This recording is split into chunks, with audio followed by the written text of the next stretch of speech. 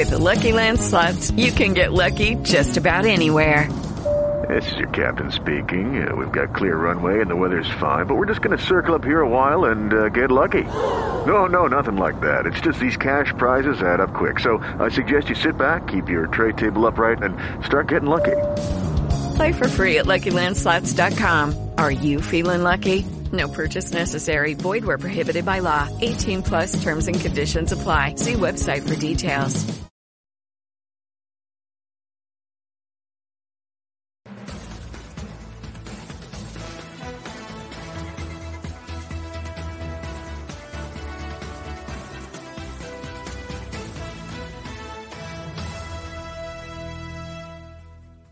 This is True News, the truth, the whole truth, and nothing but the truth.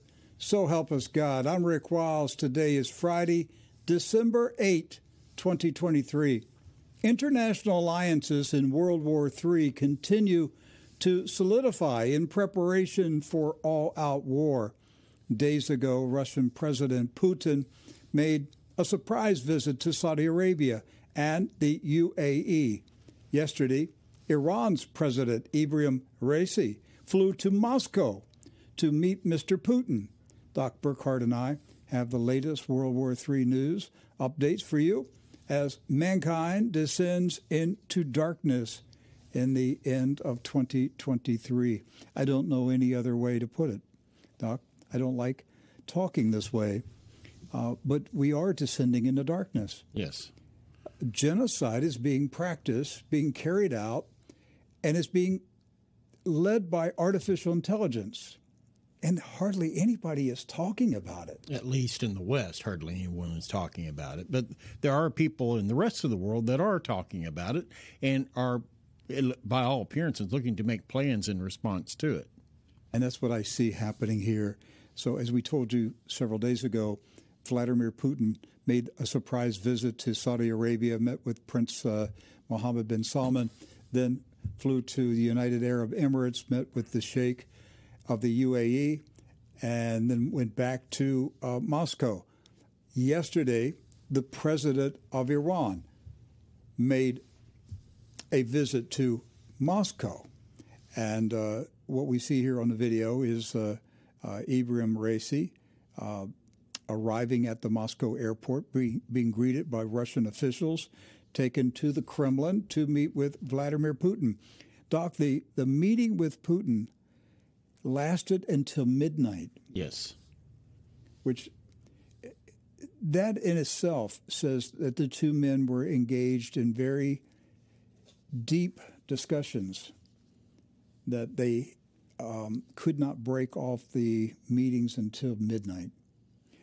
We've got some information here about the meeting. This is Reuters. Iranian President Raisi accused the West on Thursday of supporting genocide by Israel against Palestinians in Gaza at the start of talks in Moscow with Vladimir Putin. Yes, as part of a burst of meetings focused on the Middle East, Mr. Putin greeted Raisi in the Kremlin a day after visiting the UAE and Saudi Arabia, where he discussed the war in Gaza and the war in Ukraine and efforts by Russia and OPEC to boost oil prices. Now look at the next one, Doc. Yes. In televised opening remarks, neither leader referred to their country's growing military cooperation, a source of concern for the United States, which says Iran is supplying Russia with weapons to use against Ukraine. Putin said it was very important to discuss the situation in the Middle East, especially in the Palestinian territories. Raisi responded via a translator, "What is happening in Palestine and Gaza is, of course, genocide and a crime against humanity." He said it was even more sad that this was supported by the United States and the West. Doc, whenever world leaders meet, any time that you meet a person of importance and power and influence, how you leave that meeting, there's body language, there are Yes. visual images, there are optics that tell you how important the person who met you considered the meeting. Yes. And so what we're going to see here in this next video is that at midnight, Vladimir Putin personally walked the Iranian president through the Kremlin and took him outside to the car that was waiting for him. Now, that in itself says that the two men had very productive conversations. Yes. And that their alliance, their friendship was deepening. You see the snow falling there at midnight in Moscow. You see President Putin smiling as well. Yes. And that, to me, that tells me that they made a deal. Yes. They made a deal. There was some progress made of some kind. What that entails, we're likely to find out here within the next few days or weeks, because as Reuters reported, it seems that the focus of this meeting primarily, really, we all know what it was really about. It was about Gaza. Gaza and Ukraine. Right. Because Iran is supplying missiles and drones to Russia for Ukraine. Ukraine is a very Iran has played a very important role in Russia's military operations in Ukraine. So there is a military alliance between the two nations, and the question is, what did they decide about Gaza? Will Iran enter the war? Will Iran give the green light to Hezbollah in Lebanon to attack Israel? And will Russia provide the cover, air cover, nuclear cover for Iran to participate in that? I mean, that's really the question that we're asking here. And was the purpose of the meeting? By the way, Mr. Putin made the remark to President Raisi. He said, "When I left Saudi Arabia and the UAE, I flew over Iranian airspace, yes, and I thought about landing in Tehran and meeting you." And the Iranian president said, "Well, you should have. I would have welcomed you." So then we see the Iranian president flying the very next day to Moscow. That tells me, Doc, that whatever was discussed and whatever was agreed upon in Riyadh and in Dubai, right, that Mr. Putin was in a hurry to call the Iranian president and say, we've got something in the works. I think what's in the works is an Arab military alliance backed by Russia, with Russia supplying nuclear warheads to Arab countries. I think that's what's coming. It's going to be a Russian-led NATO in the Middle East, not a U.S.-led military alliance. It's not going to be called NATO. But you know what I'm talking about, a military alliance. I think Putin is putting together a military alliance for the Middle East, and he's promising nuclear weapons. He's not going to give it to them. He's going to say, I will put Russian nukes in your country. I mean, that's what the U.S. and the UK do with the NATO countries. Yes. They just park nuclear weapons all over NATO. Nuclear bombers. Yes. And any country that has a port, there'll be Russian nuclear-armed submarines there. And some of them actually have the missiles in actual silos like Turkey does. Yes. So well, at least we think they do. I think we will hear a big announcement in the coming weeks. It might be to the first of the year, but I think a major announcement is going to come. And this isn't about just selling Russian wheat. This isn't about the price of oil. This is a military alliance, but also the BRICS economic alliance is in this. And all this is tied together as there's a separation from the West. Yes. A break with the Rothschild-controlled economic system of the West, a banking system out of London and New York. They're going to break with it. And the Arabs are going to walk away from being tied to the Rothschilds. But the thing that prevents them from doing it is a military umbrella, because the U.S. supplies them with that military umbrella. Correct, yes. But in order to have the military covering, you have to be tethered to the Rothschild banking system. So they want to get away from the Rothschilds, but they have to have a big daddy that protects them. And that's what I think Putin is offering. I think he's saying, I'm willing to put Russian military bases in the Middle East. And that includes nukes. And the question is Russia encouraging the Arab countries to take action in Gaza?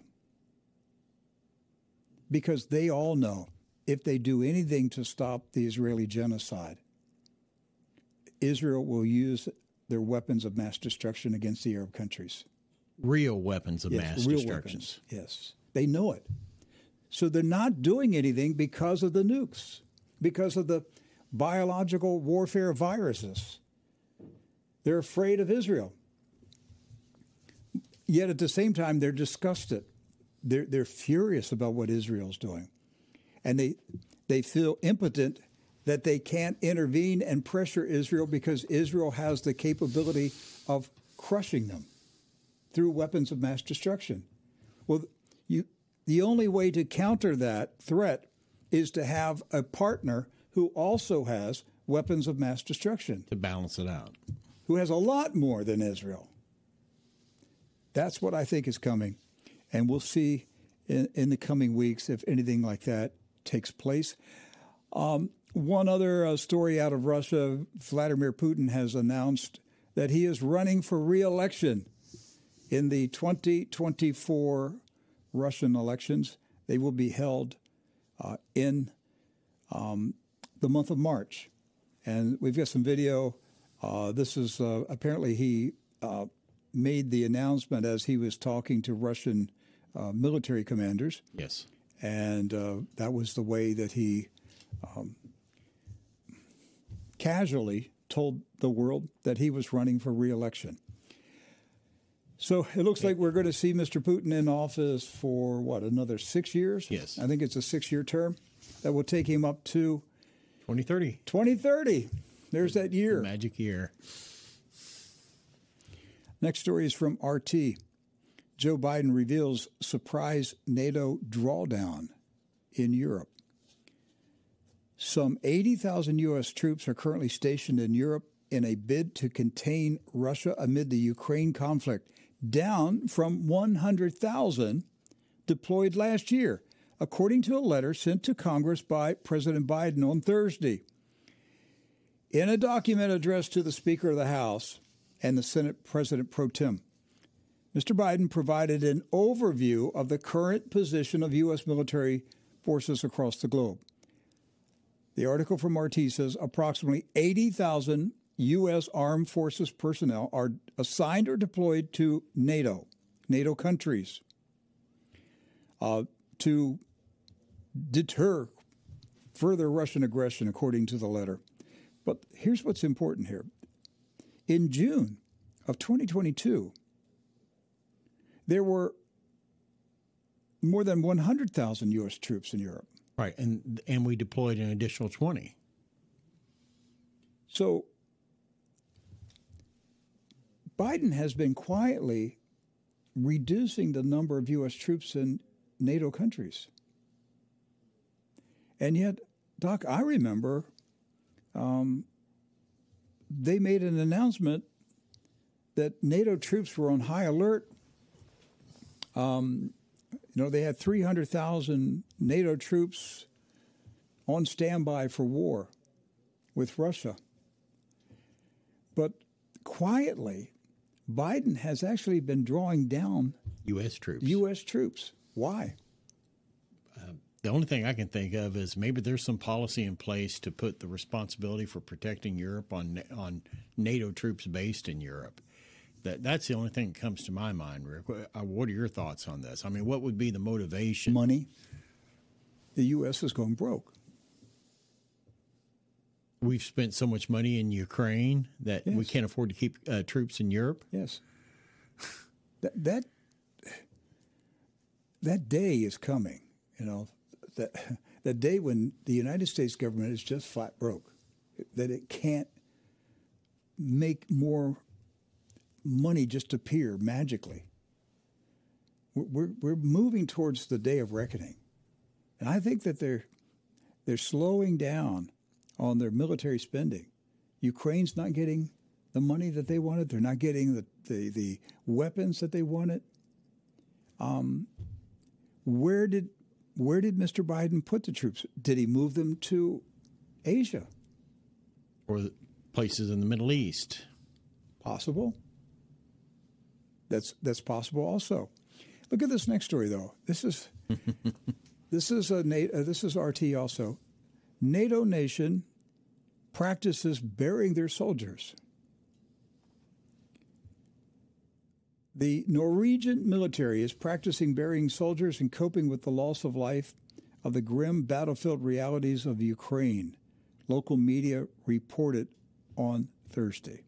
Yeah, the macabre training was part of Army exercises at the Sedermoen firing range in the county of Troms in the northern part of the country, according to an article by Norwegian broadcaster NRK. And while the service members are involved in practicing sharp acts of war, they are also paying attention to the mental aspect of fighting, which includes field burials. As part of the drill, some soldiers also pretend to be wounded and assist their incapacitated comrades.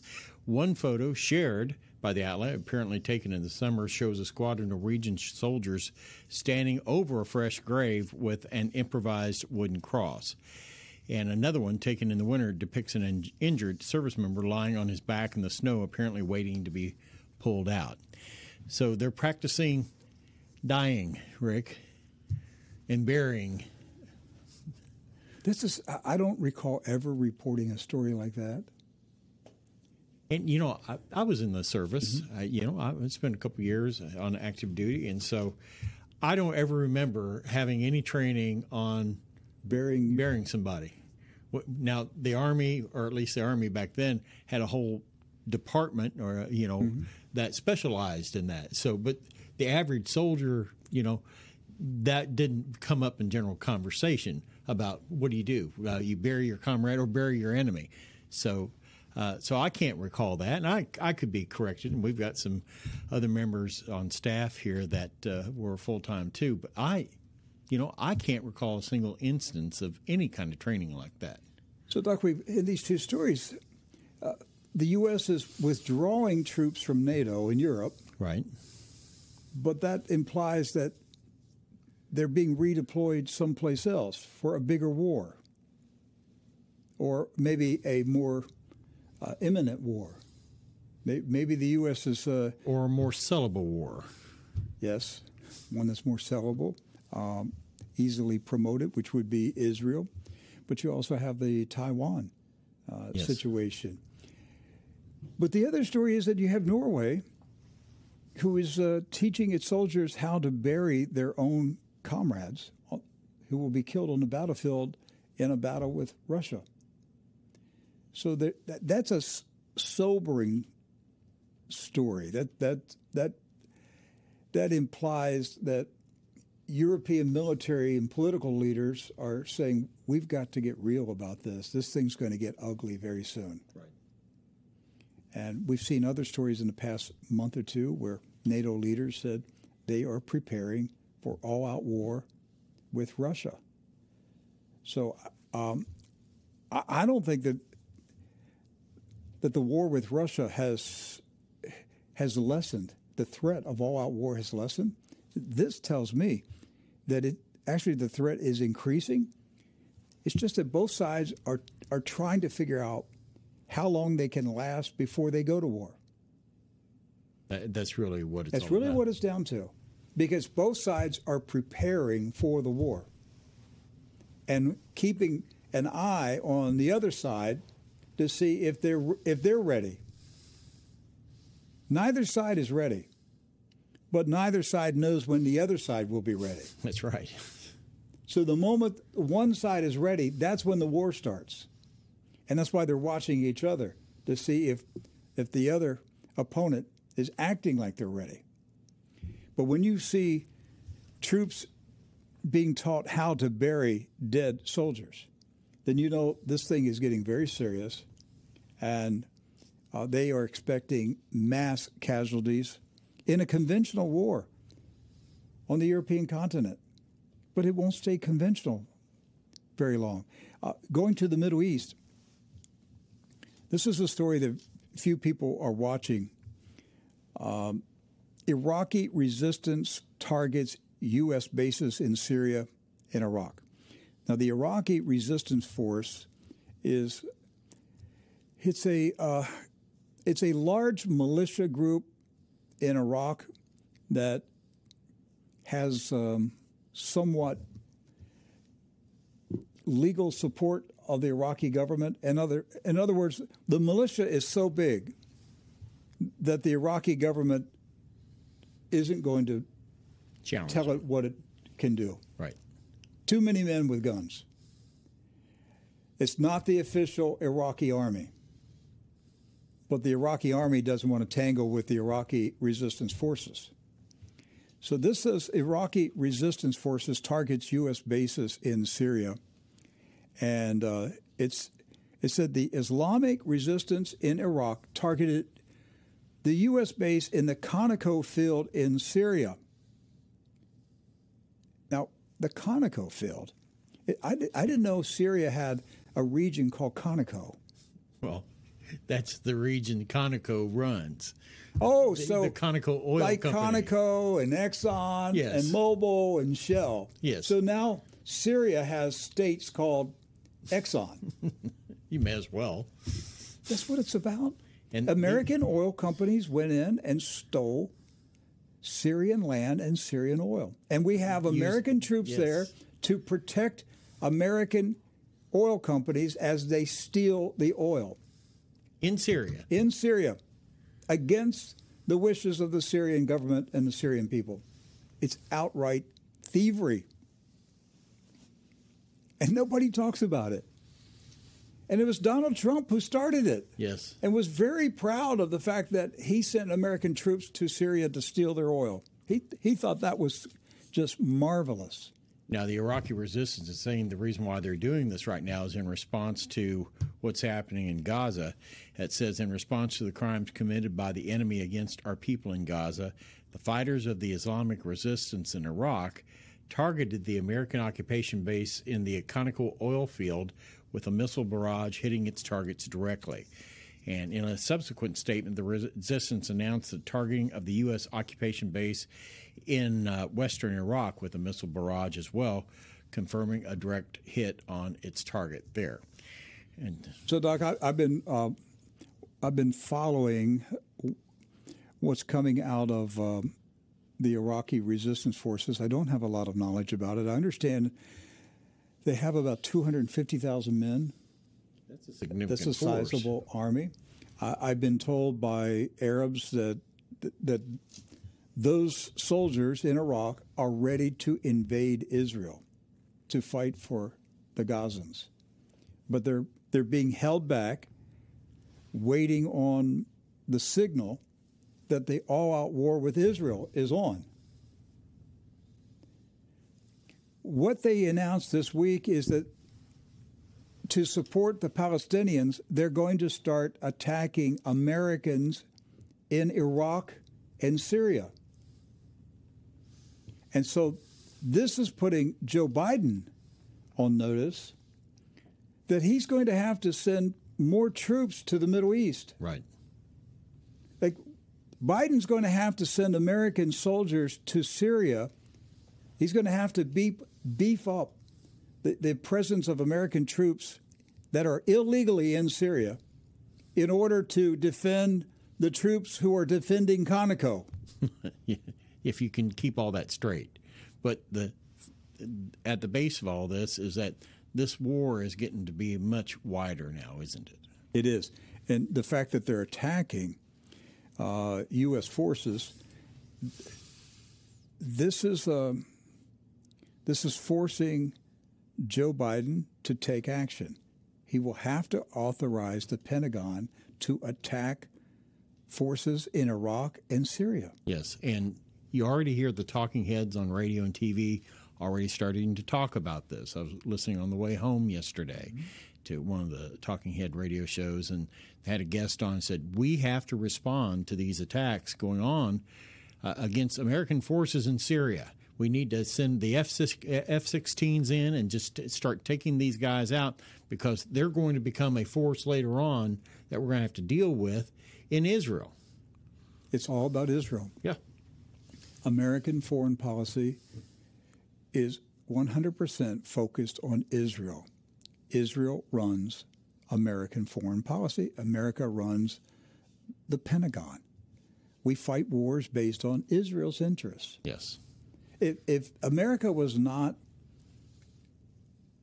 Israel's stepchild, we wouldn't have military bases in the Middle East.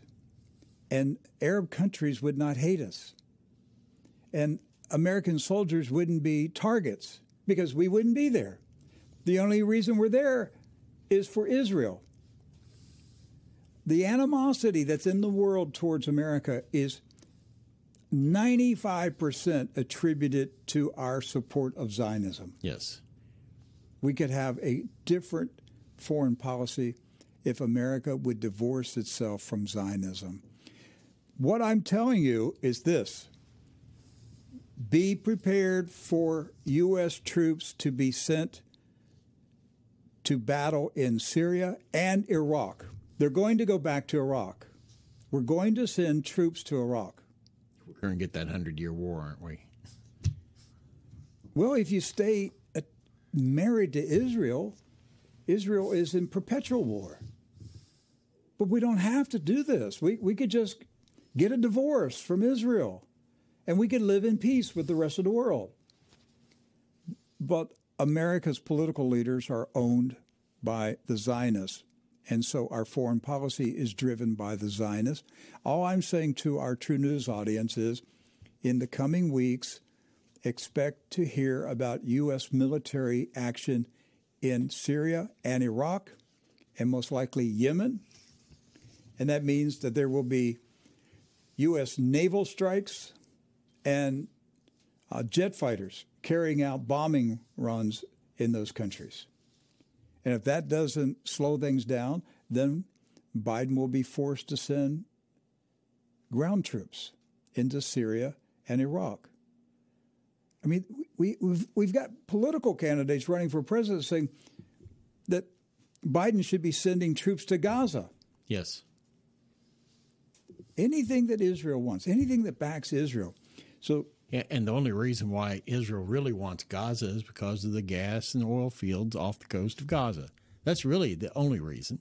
It has nothing to do with, it really has nothing to do with Greater Zion, maybe in the long-term picture, but in the short-term picture, you've got to pay for Zionism. The Greater Zion wealth. I've got a short video here. Look, we can't verify any of these things. This is what the Iraqi resistance forces released on social media and said that these rockets were being sent to U.S. military bases in Iraq. In Iraq. Yes.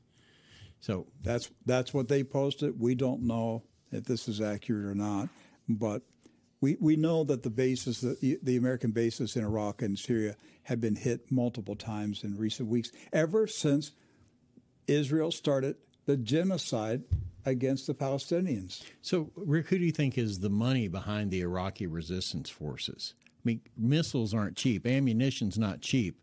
Having the ability to muster a 250,000 man, resistance force. Iran. So it's an extended army of Iran. Yes. And the Iranian president was in Moscow yesterday. They're making the plans for the big war. Excuse me. Jerusalem Post. Mr. Netanyahu told Hezbollah in Lebanon, if you attack us in support of the Palestinians, we will turn Beirut into Gaza. Yeah, and you've seen the pictures of Gaza. Do we need to show you again? We'll turn Beirut and all of Lebanon into rubble. The entire city. Yes. The entire city. Yesterday, the IDF announced that they had bombed 400-plus sites in Gaza. Yes, it's increasing. They're not backing down. It's actually increasing now. But anyhow, here's the threat to Hezbollah. If you attack, your city of Beirut will be leveled. Every child in Beirut will die. Because that's what's going to happen. That's what's happening in Gaza, and it'll happen in Beirut as well. This is why the Arabs who are furious and sickened by Israel's genocide, they feel like their hands are tied because if they try to rescue the Gazans, they know that they're going to be pulverized by Israel and that they don't have the military might to fight off Israel with weapons of mass destruction. They have to have a big brother step in and say, if they go after you, we will clobber them. I think that's what Russia is privately telling.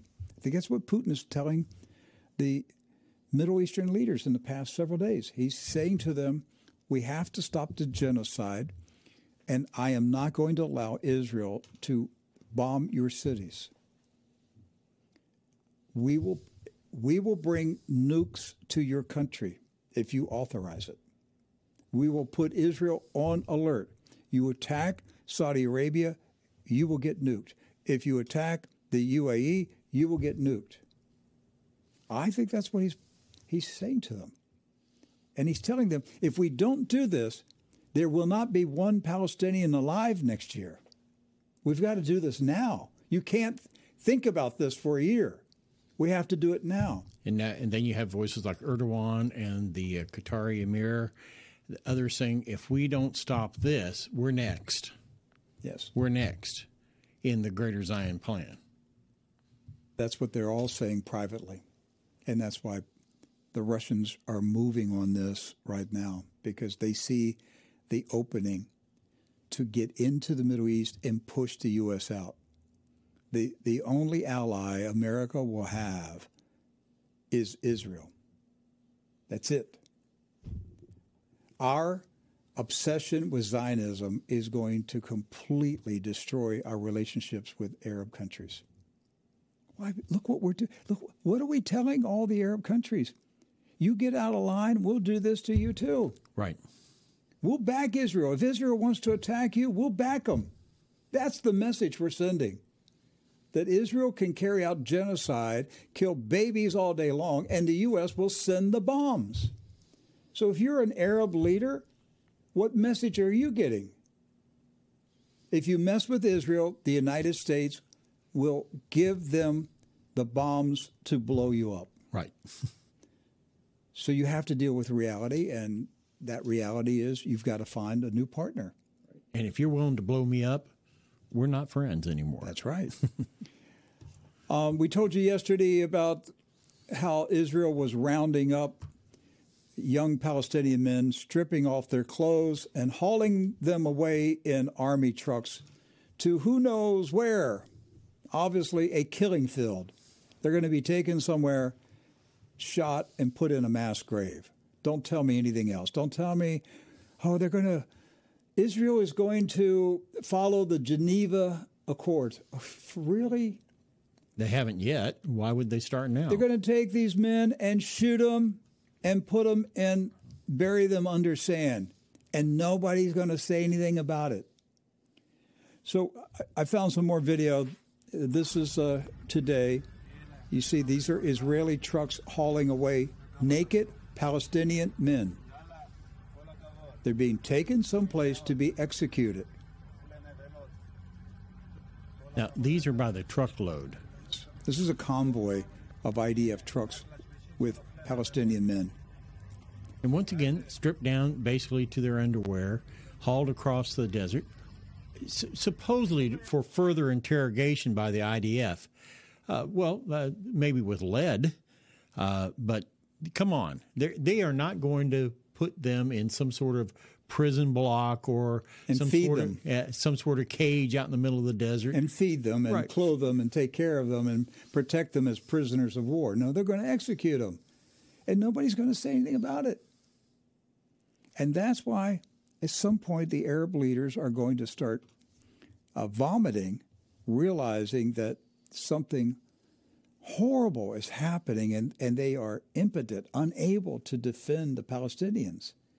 And the only way they will be able to defend them is to partner with Russia. Right. That's it. Russia and Iran. I want to show you some videos. These are videos I've been posting on my Twitter account. These are people digging out a little child. You see her hanging there? Look at her. She's just hanging in the rubble. Right. And these images can be repeated over and over and over again. We've seen the videos. Children, babies trapped in rubble. They bombed over 400 buildings yesterday. Residential buildings with real people living in them. 400. Doc, if there's 100 people per building and you bomb 400, then you know what the death toll is in one day.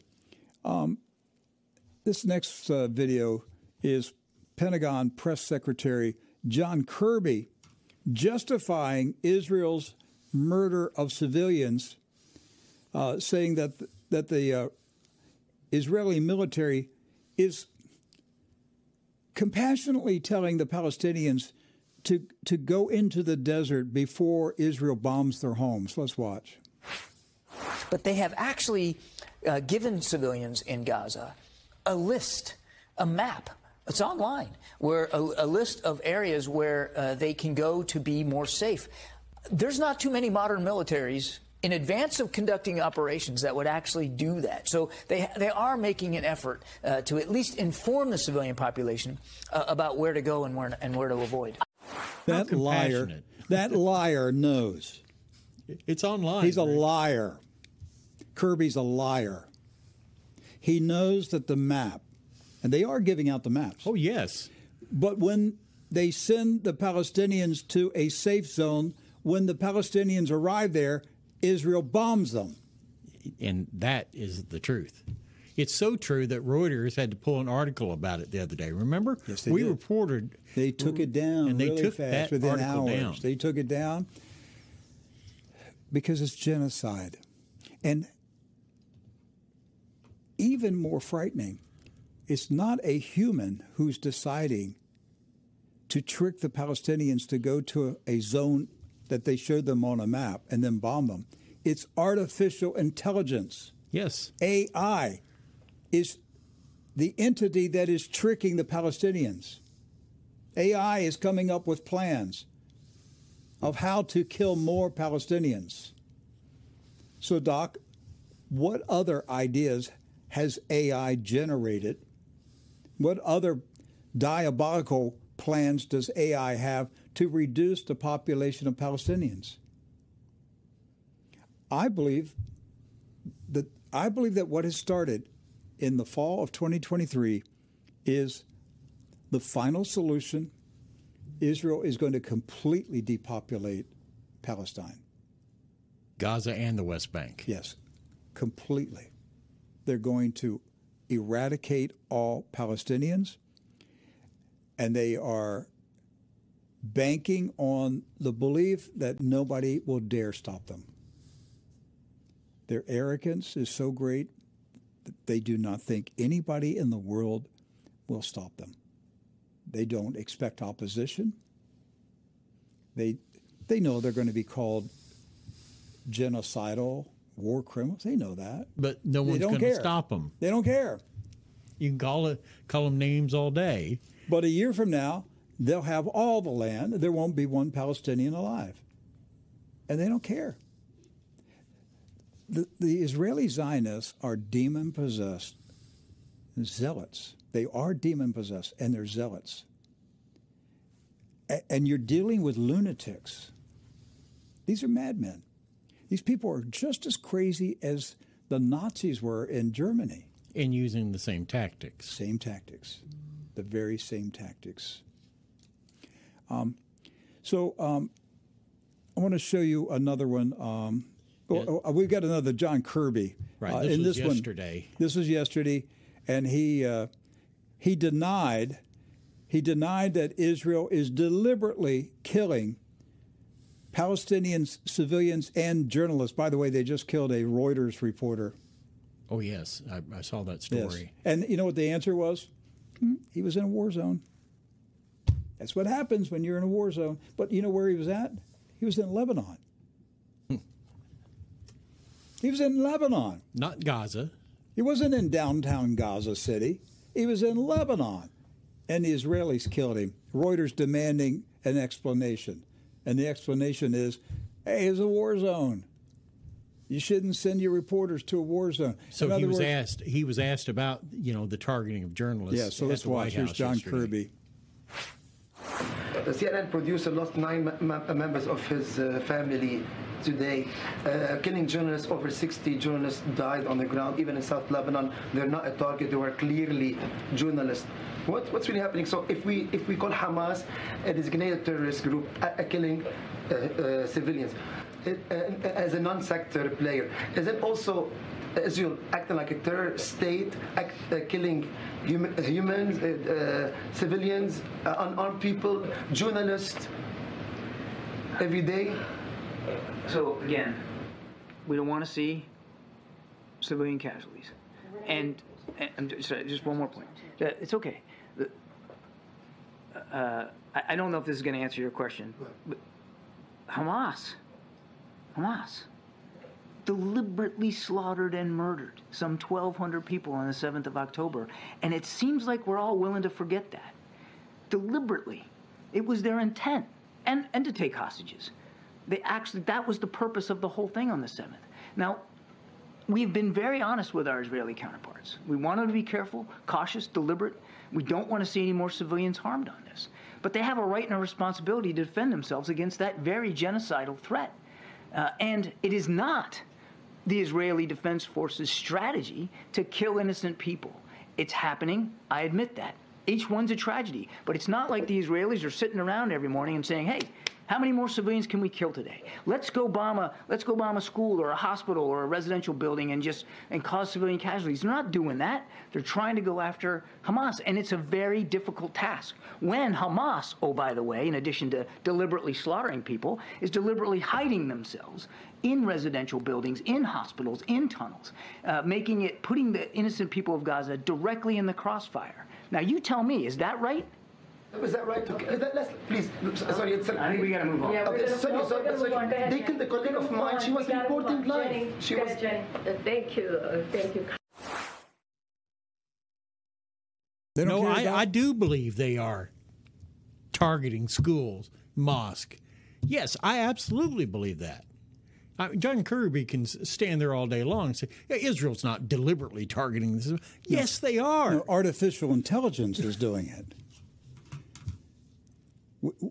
We now have an AI war god. That's what this thing is. It's an AI war god that is running the first artificial intelligence directed war. And then the Israelis mockingly name it the gospel. Yes. Which means the good news of salvation through faith in Jesus Christ. And they name their war god the gospel. Machine. Yes. Just to laugh at Jesus Christ. They're wicked, they're diabolical, they're evil. And God is not going to allow this to continue. We've got I think at this point, I want to take a break for American Reserves. I've got to get this message in here for our sponsor. I've got a lot more information I want to show you. So let's take a break. I'll be back in 1 minute. God's people are smarter than ants. Even ants know it's wise to store food. Go to the ant, you sluggard. Consider her ways and be wise, which having no guide, overseer, or ruler, provides her bread in the summer and gathers her food in the harvest. I'm Dr. Robert A. Schuller, and I'm on a mission to encourage Christian families to prepare for tough times. That's why I'm endorsing American Reserves. American Reserves can help you build a food storehouse like Joseph in Egypt. American Reserves, offers emergency food packages for a month or a full year. Buckets of freeze-dried beef and chicken, assorted vegetables and fruits, and powdered eggs are ready for quick delivery. A panic can cause store shelves to be emptied in hours. Be wise. Be ready. Order food at AmericanReserves.com. American Reserves has a special discount that they're offering the True News audience. I don't know how many days. It's limited to here at the holiday season, but they are offering a 10% discount to True News supporters. And when you check out, use the promo code True News. That's all you have to put in as a promo code, True News, TRUNEWS, True News. And American Reserves will give you a 10% discount over the coming days. I've got to find out when this discount will end, but it is in effect right now. 10% off of your order, and the promo code is True News. That's it. So take advantage of it. I want to show you some really shocking videos, and this next one is... This is number 17, and this is the Israeli occupation. This happened yesterday, and this reporter was there just as the Israeli bomb hit. And you see, there's a father carrying his little baby. People are picking up their children. This is all happening in real time yesterday. This reporter was present where a rocket came in and wiped out an Israeli residential area. Look, that used to be a residential building where all that rubble is at, where people are running over top the rubble. They're looking for the people, looking for the survivors. If you live in Gaza, you don't know if you're going to be alive an hour from now. You have no idea. Every single hour, somebody is being blown up. If they're doing 400 attacks per day, how many is that per hour? That's 15 to 20 an hour. There's another man carrying a family member. Look at this. Can you imagine this being you? Americans, you have no idea what it's like because we have never had war like this in America. But I'm telling you, it's coming. And it's going to come here because we have sowed the seeds of destruction. And God's word says, God shall not be mocked. Whatsoever a man soweth, that shall he reap. And so a nation is a collection of men and women. And so what a nation sows, that shall it reap. And there's a day coming that all of the destruction that America has sown around the world is going to come to us in 1 hour. Right. And this is going to be the scene of Americans looking for their children, their mothers, their grandfathers in the rubble, and saying, why isn't anybody in the world helping us? Why isn't anybody stopping it? Because America did not stop it. America provided the bombs to do this destruction. Right. And the churches in America gave it spiritual covering. It is absolutely disgusting what is taking place. This next video, Herod Netanyahu the Great said that if you call Israel genocidal, that means you're anti-Semitic. Yes, he actually said that out loud. Think this through. Because of their race, they have the right to kill babies.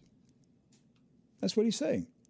Because of their race, because of their Jewish race, they are entitled to slaughter babies, and if you criticize them, you're racist. Yes. Let's watch. When the ICC investigates Israel for fake war crimes, this is pure anti-Semitism. The court established to prevent atrocities like the Nazi Holocaust against the Jewish people is now targeting the one state of the Jewish people. First, it outrageously claims that when Jews live in our homeland, this is a war crime. Second, it claims that when democratic Israel defends itself against terrorists who murder our children, rocket our cities, we're committing another war crime. Yet the ICC refuses to investigate brutal dictatorships like Iran and Syria, who commit horrific atrocities almost daily. As Prime Minister of Israel, I assure you, we will fight this perversion of justice with all our might. Netanyahu was not born in Palestine. He's an outsider. He moved to Palestine. The European Ashkenazim infiltrated Palestine and used military tactics against the Arabs in the 30s and 40s until they had enough infiltrators and weapons in Palestine that they could, using military might, set up a Jewish state. He knows that he is the occupier. He knows that he's the land thief. But he says, if you criticize us, yes, you're a bigot. Now, the real racists are the European Ashkenazim, who have taken the land from the native Palestinians and now taking their lives, killing their children in the most cruel, inhumane way I have ever witnessed in my life. If anyone else had done this, if Russia had done this, if China had done this, any other nation had done what is going on in Gaza right now, the kind of images that we see, what would they be accused of? War crimes. Tony Blair and Bill Clinton accused Yugoslavia of war crimes in the battle between Yugoslavia, the Serbs, and so forth. And NATO bombed Yugoslavia, and they erased the country. Yes. Yugoslavia no longer exists. They said, your crimes were so bad, you're not allowed to be a nation anymore. And they put a Milosevic in the Hague prison, and he died there. Do you recall images like this? No. In the 90s? Not at all. I placed this tweet on the X platform last night. Look at this. Oh. Look at this father running with his burnt little boy. Is that the most... Watch this again. Look at the boy's face. This father is running with his little boy who's been burned to a crisp by the Israelis. Dear God, Doc, he's taking that child. You know the child's dead. He's trying to find a doctor to save his child. But the child's dead. Just look at the child. It's obvious. But the man, he's a desperate father, and he's running with his dead boy, burned. And he's running with him, trying to find medical help. He's in shock. The father's in shock. He can't call 911. An ambulance can't come there. No, because the Israelis will blow up the ambulance. Right. And if you take him to the hospital, they'll blow up the hospital. I'm telling you, these so-called Christian Zionists in America, they're going to pay a steep price for their support. Hell is enlarging itself to receive their souls. I got a couple more topics I want to talk to you about before we take a break and go to Morning Manna. So last week there was the COP28 climate change conference in Dubai, where world leaders came together to talk about the clouds and the water. They didn't want to talk about babies burning. They wanted to talk about boiling oceans. I mean, you've got babies on fire, and world leaders went to Dubai to talk about boiling oceans. And there are no boiling oceans. It's all in their imagination. And yet, just a few hundred miles away, there were babies burning. And they didn't want to have a conference about that. They wanted to have a conference about clouds. You got it. So one of the big stories that came out of COP28, and we didn't talk about it, but I want you to know that this happened. I'm going to go back. This is a Global Climate Action Spotlight. Faith actors. Yeah, they're acting. They got that part right. They're actors. Faith actors, crucial role, echoes at COP28. So while COP28 was going on, there was a side event that was going on at the Global Climate Action Pavilion with the World Council of Churches. So the World Council of Churches General Secretary Reverend Professor Dr. Jerry Pillay delivered what they considered a powerful message on the vital role of faith actors in driving practical and impactful climate action across the globe. And he's quoted as saying, "In a broken and desecrated world, we seek right relations, reparation." There it is. And restoration. Reparation. Yes. Redistribution of climate reparations. Yes. For the whole world. Yes. That is wealth redistribution. Old-fashioned communism. This is green communism. Yes. Being directed by red communist China. Reparations. Entire nations are going to be ordered to make reparations to poor nations for damaging their environment. Right. So he went on to say that the climate crisis is a moral and spiritual imperative, citing the World Council of Churches' 11th Assembly statement that described the climate emergency. It's an emergency, Rick, as stemming from a fixation on profit. This, as the ethical crisis requires a shift away from market-based solutions to address its root causes. The end of capitalism is what they advocate. Now, listen to what the Reverend Pillay called for. These are part of his initiatives, the religious leaders. A fossil fuel non-proliferation treaty. We're not going to allow gasoline and oil to proliferate in the world. We're going to have a global treaty among nations that they will eliminate fossil fuels. Going to be in a treaty, Doc. Yes. Yeah, listen to the next one. The push for an ecocide law. Oh, what's ecocide? The murder of the environment. Yes, the murder of the environment. Now, you can murder Palestinian babies, and these fake religious leaders did not call for an end to genocide in Palestine. But they want an ecocide law. An ecocide. That if you hurt Mother Earth, you will go to prison. Because that's what laws do. They punish people, right? Well, this would be a treaty. They also want participation in the Interfaith Rainforest Initiative for forest protection, whatever that is. The Interfaith Rainforest Initiative. Faith communities are also engaged in land regeneration and sustainable living models. Pillay concluded by saying faith is the missing piece in the climate discussions and for climate action. Our liturgies, our humanitarian responses, and sustainable practices inspire hope and drive impactful change.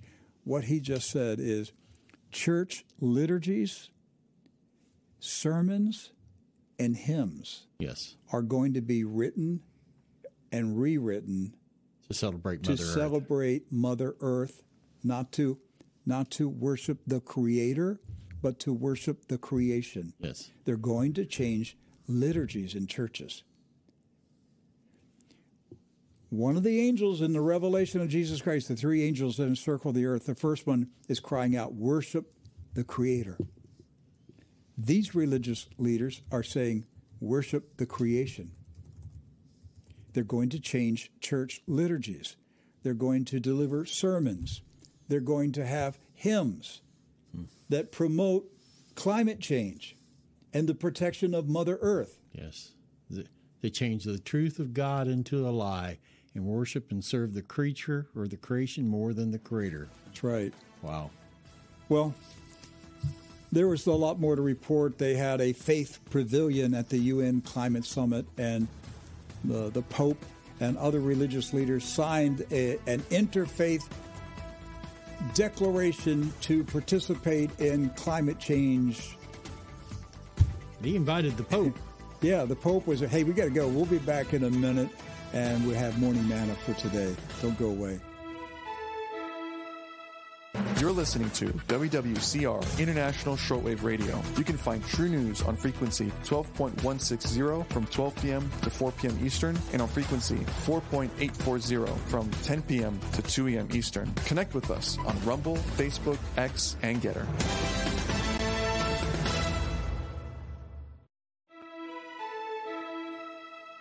Hey, welcome back to True News. Want to remind you that American Reserves has a promo special for the True News audience. If you will add True News online at your when you go to checkout, when it asks if you have a promo code, just put in True News, and you will automatically get 10% off your entire order.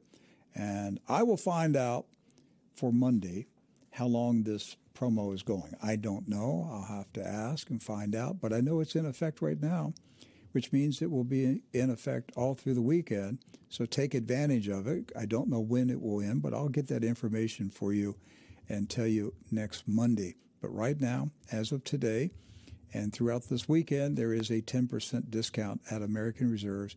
Enter True News at checkout, and you will get 10% off the entire order. Also, I want to, Doc, do you have an update on our project in Ohio? We have this dear sister in the Lord who is in very, very serious living conditions. She lives in a camper trailer. She's in a mobile home park in Ohio. The camper is really in bad shape. It's full of mold. Nobody should be living in it. She does not have heat in it. She's using a portable heater that's not safe. And we decided here at Christmas time, we're going to buy her a camping trailer. And Doc found one nearby in the closest city, and the dealer is giving us a good price on it. And it's roughly about $29,000. It retails new at $60,000, and so this is a repossessed model, and so we need about $29,000. Plus, we'll need some extra to move the old one, get it out of the way, put the new one in. We're paying rent on, I think, on the lot. I don't know. I don't recall. You've already taken care of that. You've already secured the lot. Yes. Plus, we want to get her new things like blankets and bed linens and just basic things so she's not taking the old stuff that has mold spores on it and putting it in the new place. Right. It defeats the whole purpose. Yeah, it defeats it. So Doc and his wife Mia are going to fly there next week, next Thursday. So you'll be doing True News and Morning Manna from Ohio next Friday? That's the plan right now. Okay. So we finalized most everything yesterday as far as securing the new camper, and it might not hurt to show the audience if Control has those videos of what she's living in now and what we're going to be putting her into. So this is where she's at now. This is at a lot in central Ohio, and that's the camper that she's living in right now. Well, let's see the inside. Yeah, what's the inside? The inside look like? is pretty rough. So the AC and heater unit there you see on the ceiling is rusted out. There's mold on the ceiling, on the walls. And you may say, well, how can anyone live like that? Well, this is the only place she has. She doesn't have another option. And so what we're doing is we're responding to this, and we're going to get her into something much more weather-friendly and, of course, no mold that's involved with that. And so next week we're going to be we're working out all the details on getting it delivered and everything over the next few days.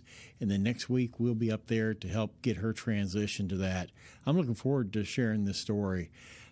Just the few places that we've talked with up there in Ohio that we said, this is what we're doing. They said, well, let us know what else we can do to help. Okay. And so we have been getting some assistance. I had a lady contact me today, and she said, I'd like to donate some, I'd like to purchase some linens for her. Fantastic. I'll spot you on the linens, okay, and things like that. So new pillows, all kinds of things, and we need to fill up her cupboards with food. Yes, get her through the winter with food. Right, and just take care of her, Doc. You and Mia will I'm sure you'll recognize everything that she needs. Absolutely. And look, if you'd like to be part of it, if you just as your end of the year donation to True News here in the closing weeks of 2023, we will take from the donations that come in, and we will pay for this woman to have a decent home to live in.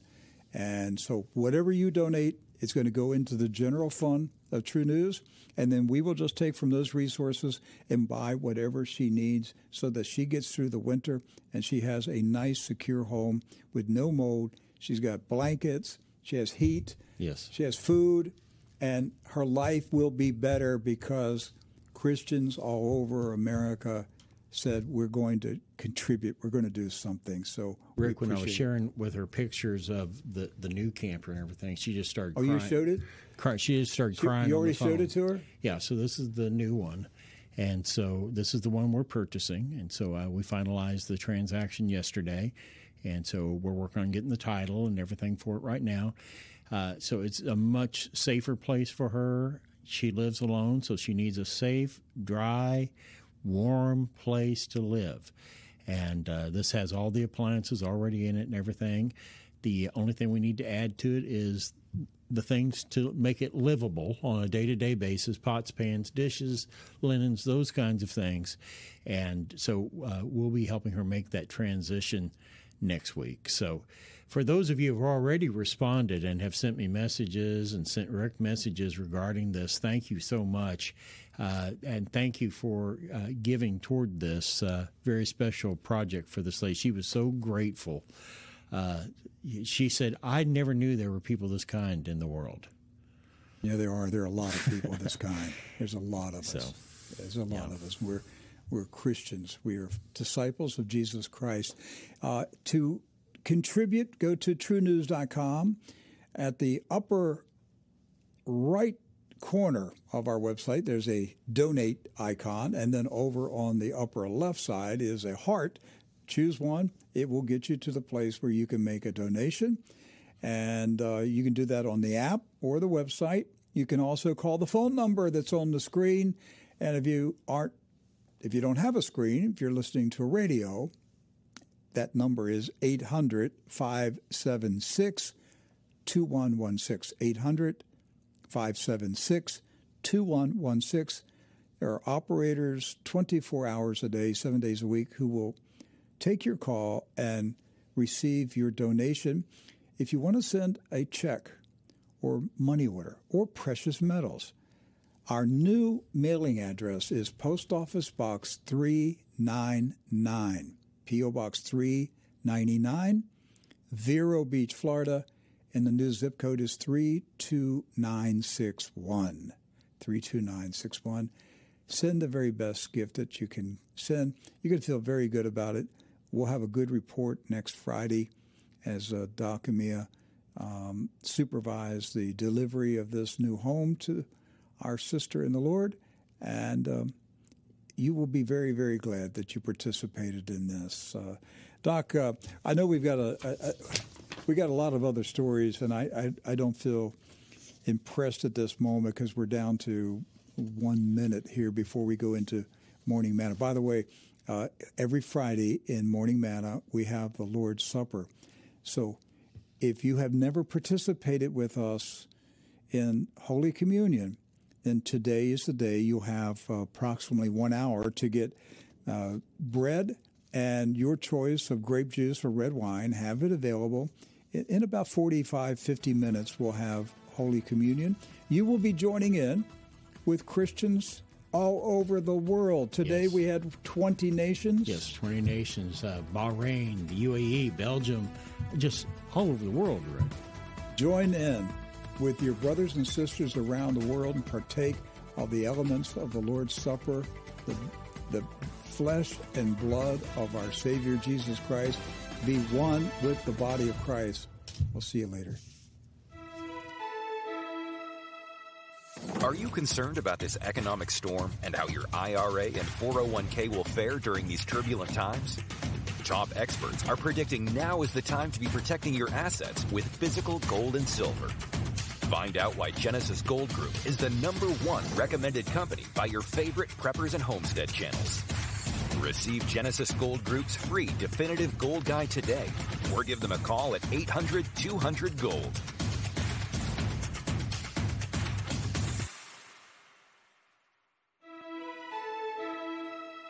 Let's pray. Our wonderful Heavenly Father, we pray to you in the name of Jesus Christ, our Lord and Savior. We thank you for life, and we thank you for salvation through faith in your Son, Jesus Christ. We thank you for the Holy Spirit who dwells inside of us and is our guide, our comforter, our friend, our companion, our teacher. We invite the Holy Spirit to take charge of this Morning Manna Bible study. Teach us your word. Feed us manna today and make us stronger disciples for our King Jesus, for the glory of his kingdom. In his name, Jesus Christ, we pray. Amen. Amen. And as Rick said, we are in chapter 21, and we'll be finishing up today. So if you got your Bibles, let's open up chapter 21, the book of Acts, and we'll begin reading at verse 33. I'm reading from the King James to the end of the chapter. Then the chief captain came near and took him and commanded him to be bound with 2 chains, and demanded who he was and what he had done. Some cried one thing, some another, among the multitude. And when he could not know the certainty for the tumult, he commanded him to be carried into the castle. When he came upon the stairs, so it was that he was borne of the soldiers for the violence of the people. For the multitude of the people followed after, crying, "Away with him." And as Paul was to be led into the castle, he said unto the chief captain, "May I speak unto thee?" Who said, "Canst thou speak Greek? Art not thou that Egyptian, which before these days made an uproar and led out into the wilderness 4,000 men that were murderers?" But Paul said, "I am a man which am a Jew of Tarsus, a city in Cilicia, a citizen of no mean city, and I beseech thee, suffer me to speak unto the people." And when he had given him license, Paul stood on the stairs, and he beckoned with the hand unto the people. And when there was made a great silence, he spake unto them in the Hebrew tongue, saying, and then we go into chapter 22. All right. Verse 33. Then the commanding officer came near, arrested him, commanded him to be bound with 2 chains, and inquired who he was and what he had done. So the commanding officer was Claudius Lysias. He took immediate action to restore order and ensure the safety of individuals involved in the disturbance, including Paul. That was his primary duty as an officer of the Roman government. Maintain law and order and protect individuals. So Claudius Lysias arrived at the scene and took hold of Paul. And this action was motivated by a desire to restore public order and prevent Paul from being injured or killed by an angry mob. So Paul was bound with 2 chains, which was a common Roman practice for restraining off prisoners. These chains were likely fastened to his arms, with each chain linked to a soldier. And this method of restraint demonstrated to the crowd that Paul was considered a criminal and would not be allowed to escape. So at this point, the commanding officer, Claudius Lysias, he's treating Paul as a criminal. Right, as if he's the one that started all the riot and everything. Yes, but he also did it, Doc, for the purpose of calming the mob. Yes. He was sending a message.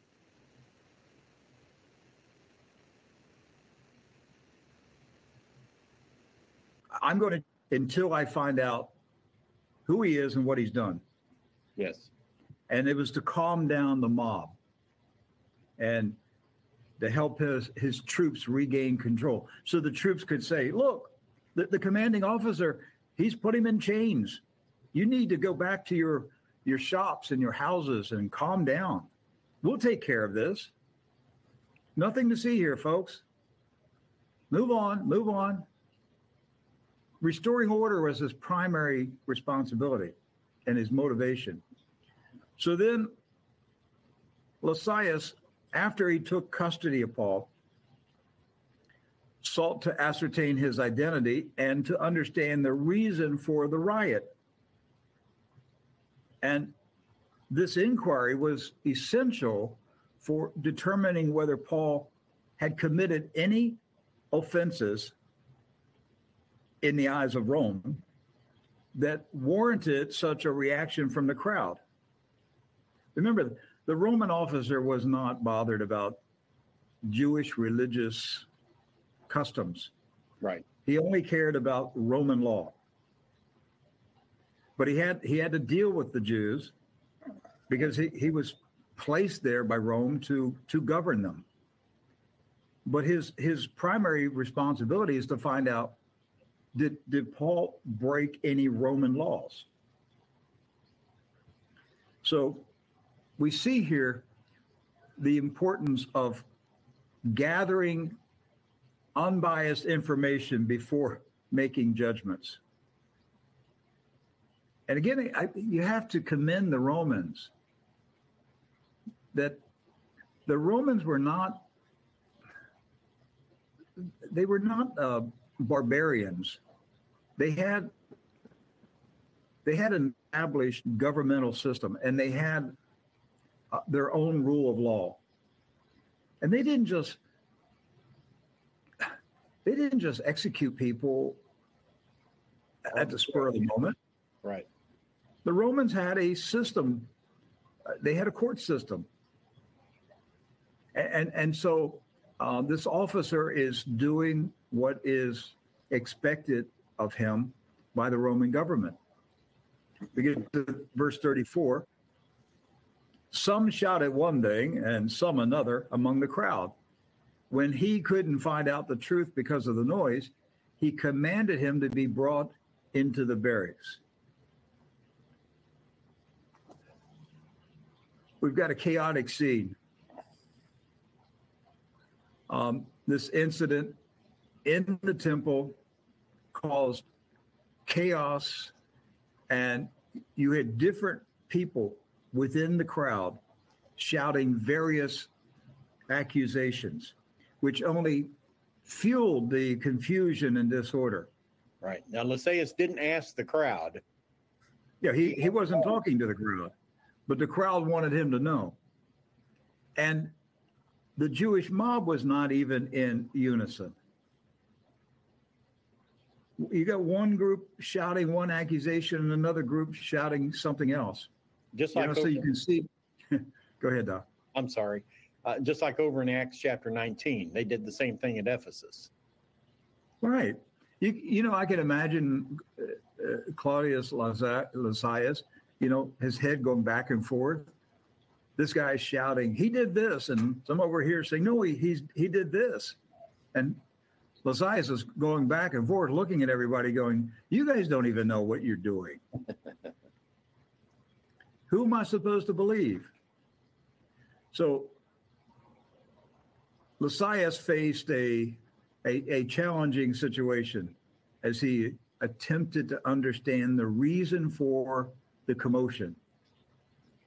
And the noise and the conflicting reports made it impossible for him to determine the truth of the matter.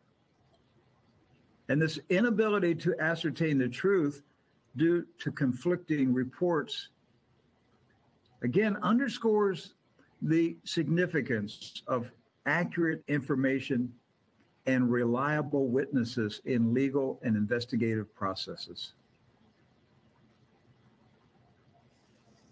In response to the volatile situation and his inability to ascertain the facts, Lysias ordered that Paul be brought into the army barracks. And this decision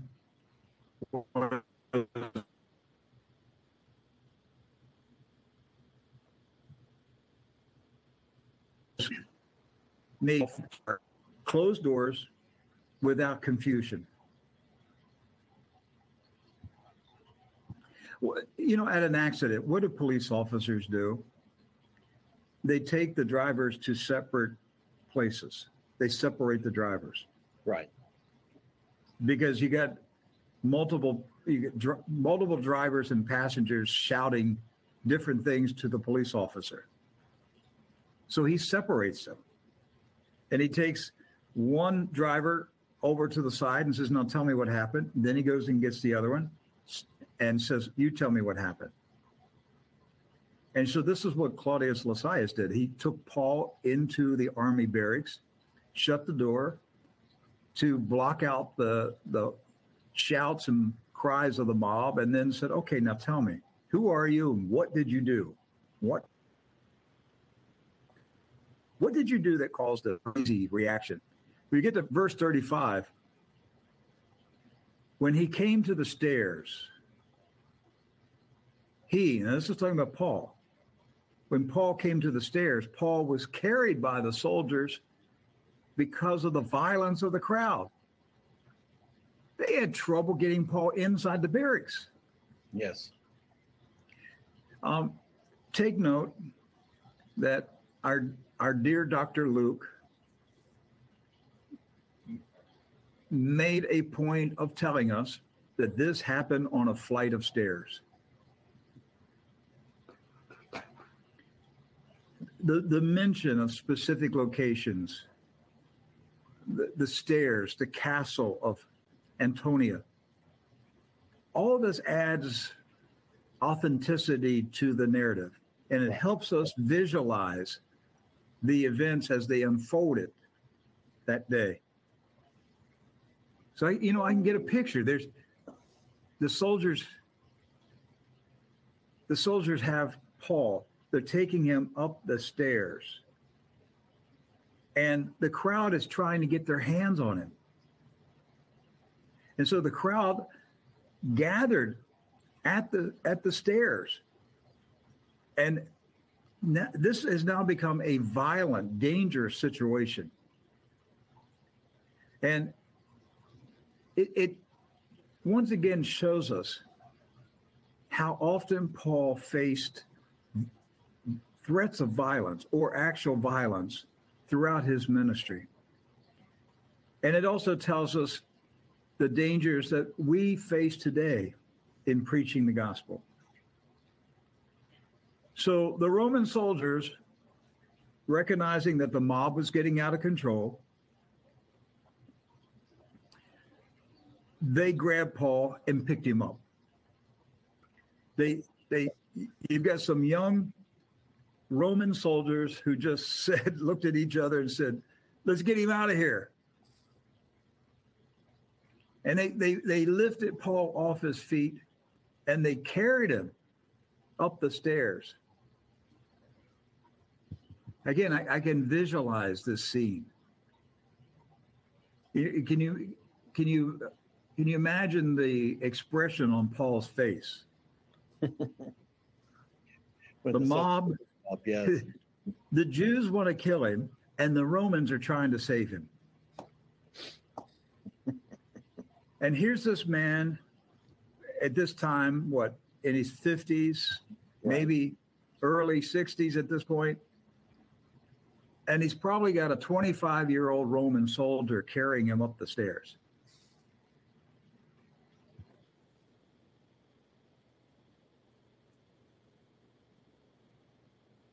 Roman soldier is being more human than the Jews who want to kill him. Yes.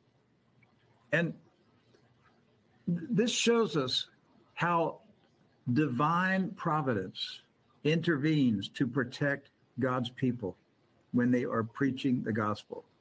And sometimes it comes at the hands of people in the world. Yes. That's right.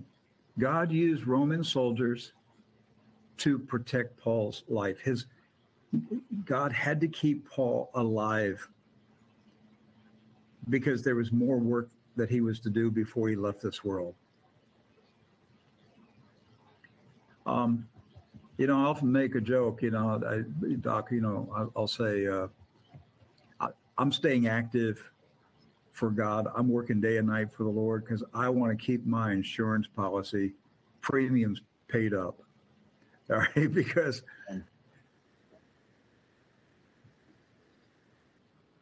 when you're of no use to him, are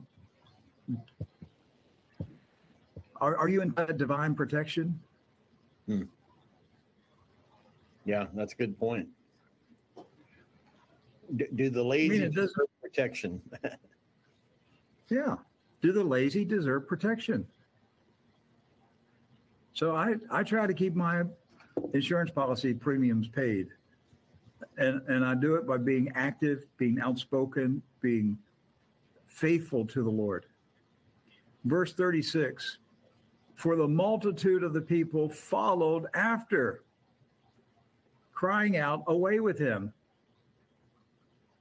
The Jews were trying to go up the stair steps. I mean, this is a totally chaotic scene. So the mob relentlessly pursued Paul.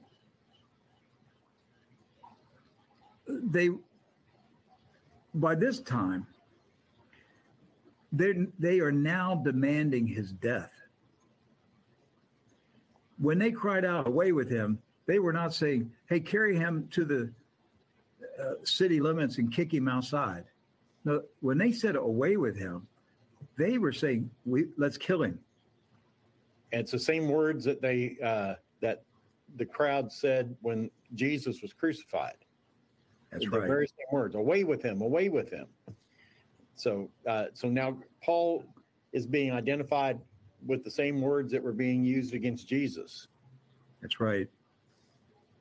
The cry of away with him foreshadows his martyrdom and his willingness to face persecution and death for the sake of the Christian faith.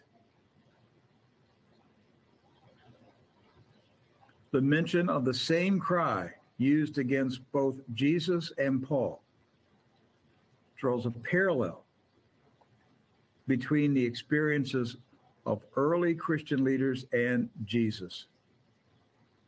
And it emphasizes the sacrificial nature of their ministry. Yes. And it still happens today. There are Christians who are being martyred today. Verse 37. As Paul was about to be brought into the barracks, he asked the commanding officer, may I speak to you? And he, the commanding officer, said, do you speak Greek or do you know Greek? So they arrive when they're ready to be brought into the barracks by the soldiers. Remember, the soldiers are carrying him. And so there's no indication here Paul is on his feet, that he's walking. For all we know, he's still up in the air being carried by some Roman soldiers. And because it says, as Paul was about to be brought into the barracks, there's no indication that they had placed him down back on the floor to walk. So, yeah, it's almost humorous. Paul's being carried by some strong young Roman soldiers, and he looks at Claudius Lysias and says, may I speak to you? Can I have a word with you, please? And he said it in perfect Greek. So there was surprise by Claudius Lysias. He's taken back when Paul addresses him in Greek. And I can see Lysias doing a double take. What? You speak Greek? And I think it indicates that he had preconceived notions about Paul, had no idea that Paul would speak Greek. And not only did Paul speak Greek, but he spoke fluent Greek. And the emphasis is on the quality of his Greek speaking ability. It's not the number of words that he spoke, but the perfection of his pronunciation of Greek words. And here's why this is important. Greek was the official administrative language of Greco-Roman Egypt. And anybody who could not speak fluent Greek was labeled an illiterate by the Romans. Most likely, Paul spoke Greek better than Claudius Lysias. Right. And this is what Claudius Lysias immediately recognized. Paul did not speak Greek flavored by an accent from the local area. He did not detect an Aramaic accent. Paul spoke eloquently because he was shaped by his upbringing in an Asian Greek-speaking city.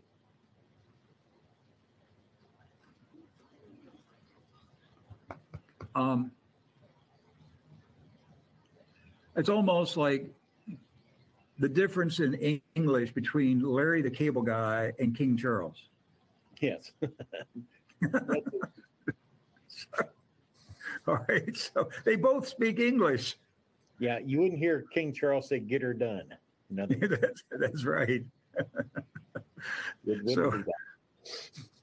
So that's why Lysias did this double take and just froze and said, "You speak Greek?" Then verse 38, he said, "Aren't you then the Egyptian who before these days stirred up to sedition and led out into the wilderness the 4,000 men of the assassins?" Like, what is this all about? Lysias mistakenly thought that Paul was an Egyptian and that he was a domestic terrorist. Right.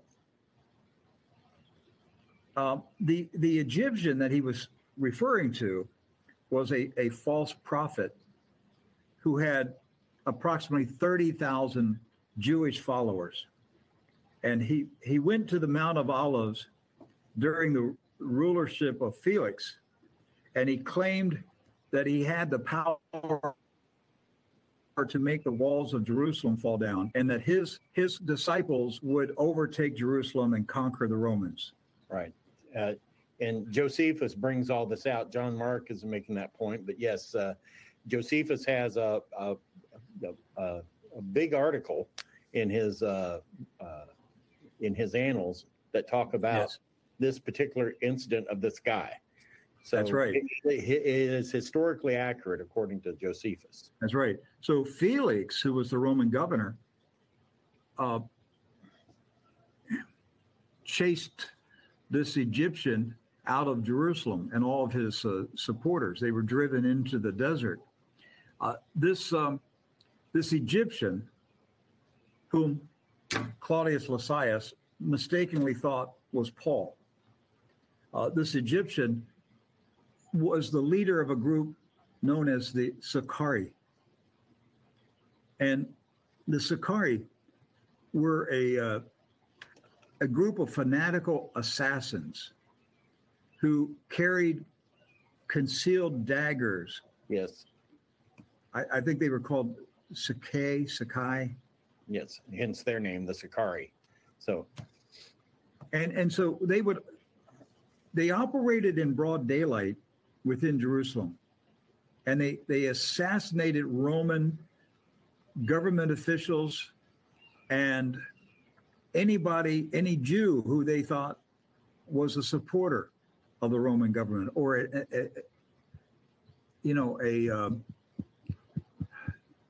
a spy for the Romans, a plant working. They considered the Jews who worked with the Romans as traitors. So were they the Stern gang of their day? Yes. Yes. The Romans considered them terrorists. And they were. They murdered people. They were fanatical Jewish zealots who strongly opposed the Roman occupation of Judea. They attempted to expel the Romans and their supporters from Palestine. They wanted a Jewish state. And they were willing to kill anybody who opposed their Jewish state plan. Does that sound familiar? No, I can't think where I've heard that before, Rick. It's happening right in front of us in 2023. Yes. So the Sicarii carried small knives, daggers, and they kept them concealed in their clothing. And this is where we get the term cloak and dagger. Yes. Cloak and dagger came from the Sicarii. And so at public gatherings, especially religious festivals, where there were large numbers of people in the city, the Sicarii would move in and out and among the crowd and get close to a Roman and pull out the knife and murder the Roman, quickly put the knife back in, and then move through the crowd and just disappear in the crowd. Yes. They blend into the crowd. The Sicarii was one of the earliest known organized groups of cloak and dagger assassins. They predated by centuries the ancient order of assassins and the Japanese ninja. And to this day in Latin America, the term sicario means hitman.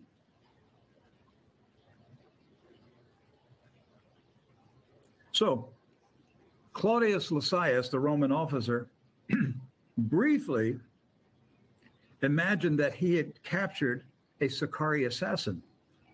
Or maybe even the leader himself. The leader himself. So verse 39 says, but Paul said, I am a Jew from Tarsus in Cilicia, a citizen of no insignificant city. I beg you, allow me to speak to the people. So Paul clarifies his identity by stating that he's a Jew from Tarsus. And he proudly informs Lysias, Tarsus is a pretty big city. Paul was proud of his hometown. I mean, look at what he said. No insignificant city. And surely Claudius Lysias immediately knew about Tarsus, its reputation. And despite being a Jew, he highlights that he's a citizen of a very important city. So he underscores his heritage, his connection to Tarsus. This highlights his ability to speak fluent Greek. And then he requests, he makes a polite, respectful request to speak to the Jewish mob.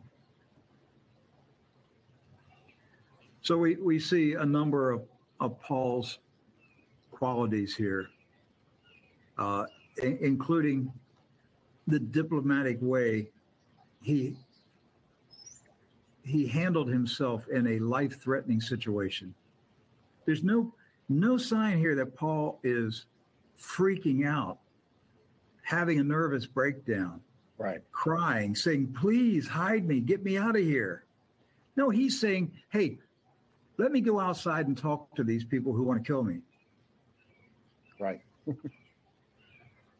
I mean, would you do that if there was a mob outside that wanted to kill you and you had to be carried away by soldiers? Would you then ask for permission to go talk to them? So verse 40, when he had given him permission, Paul, standing on the stairs, beckoned with his hand to the people. When there was a great silence, he spoke to them in the Hebrew language. Paul is bilingual. And it's significant here that, the Chiliarch there, Lysias, granted him license to speak. Mm-hmm. If Lysias had been convinced that he was this Egyptian, there was no way he was going to let him speak. But the fact that Lysias is allowing him to speak, I think he recognized, well, Paul, he's from Tarsus. Tarsus is a free Roman city. It was kind of an independent city. It's self-governing. Yes. But it was, generally the people who lived in Tarsus were free. Yes. And they were Roman. And so I believe Lysias recognized, without saying it out loud here in the scripture, recognized that he was a Roman citizen. And absolutely. Otherwise, why would Lysias allow a criminal, a straight-out criminal, to address the mob that's trying to kill him? That's right. You're absolutely right, Doc.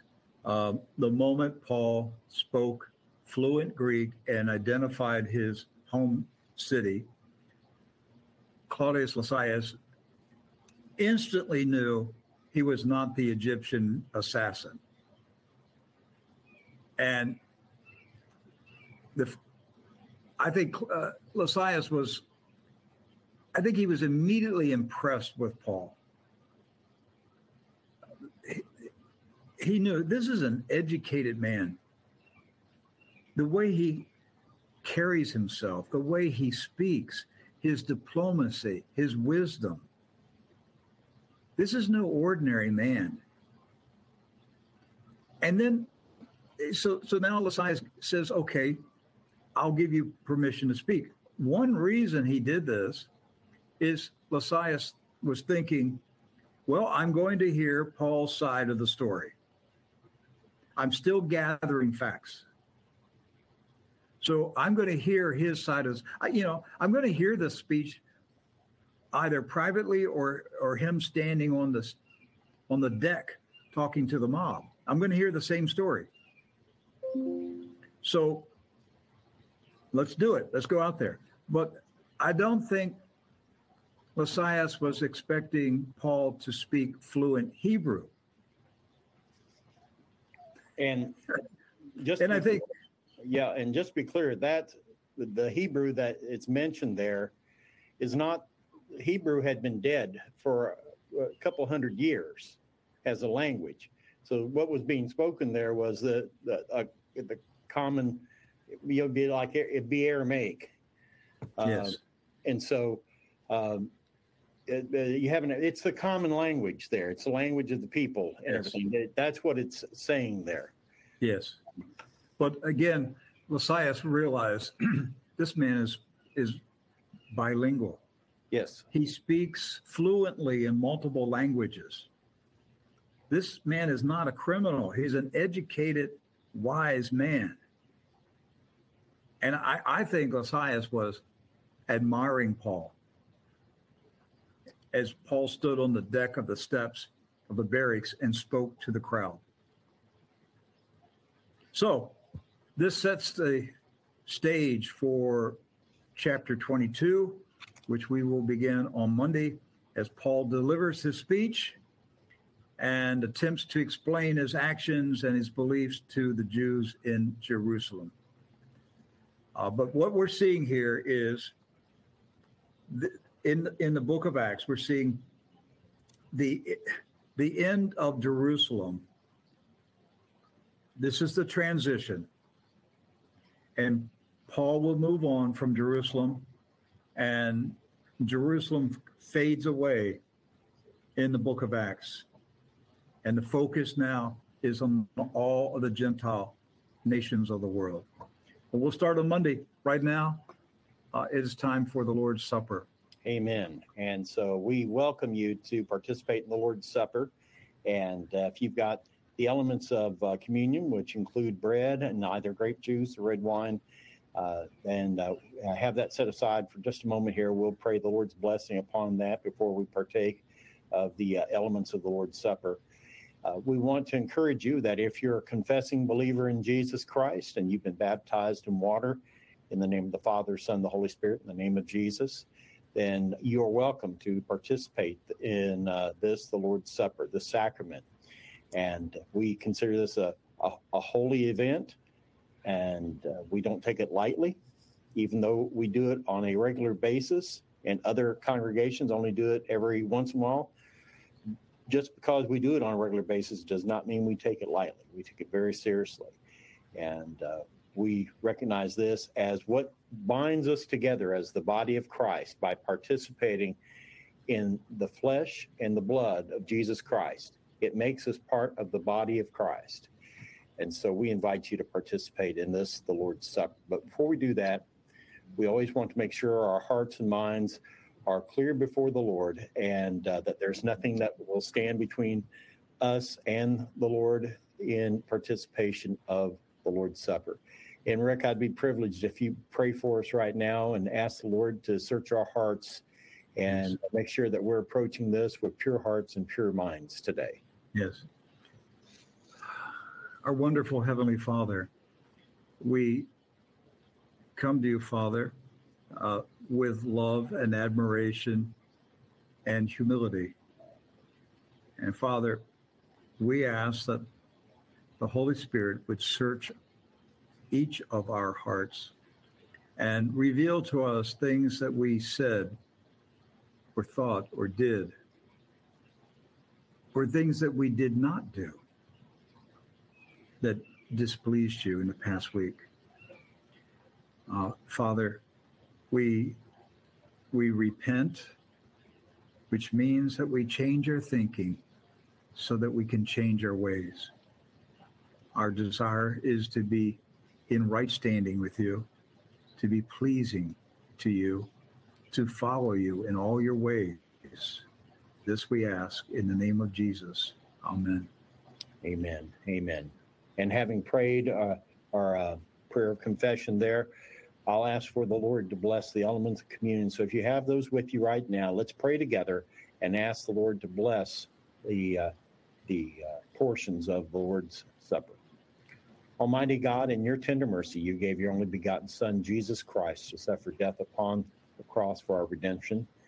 And he offered himself and made once for all time a perfect and sufficient sacrifice for the sins of the whole world. He instituted this remembrance of his passion and death, which he commanded us to continue until he comes again.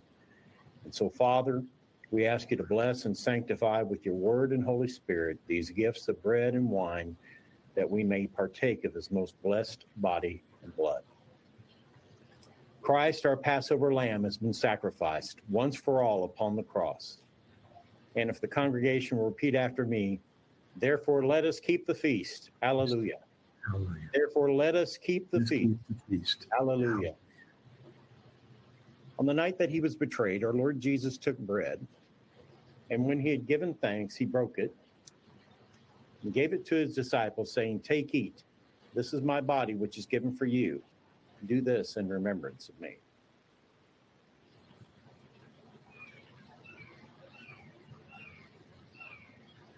The body of our Lord Jesus Christ, which was given for you, preserve your body and soul to everlasting life. This is the bread of heaven. Take and eat in remembrance that Christ died for you. After supper, Jesus took the cup. And when he had given thanks, he gave it to them, saying, "Drink this, all of you, for this is my blood of the new covenant, which is shed for you and for many, for the forgiveness of sins. Whenever you drink it, do this in remembrance of me."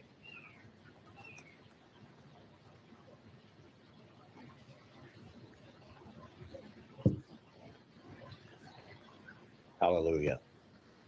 The blood of our Lord Jesus Christ, which was shed for you, preserve your body and soul to everlasting life. Drink the cup of salvation in remembrance that Christ's blood was shed for you, and be thankful. Behold the Lamb of God. Behold him who takes away the sins of the world, and blessed are those who are invited to the marriage supper of the Lamb. This sacrament is the gift of God for the people of God. Feed on him by faith with thanksgiving that Christ died for you.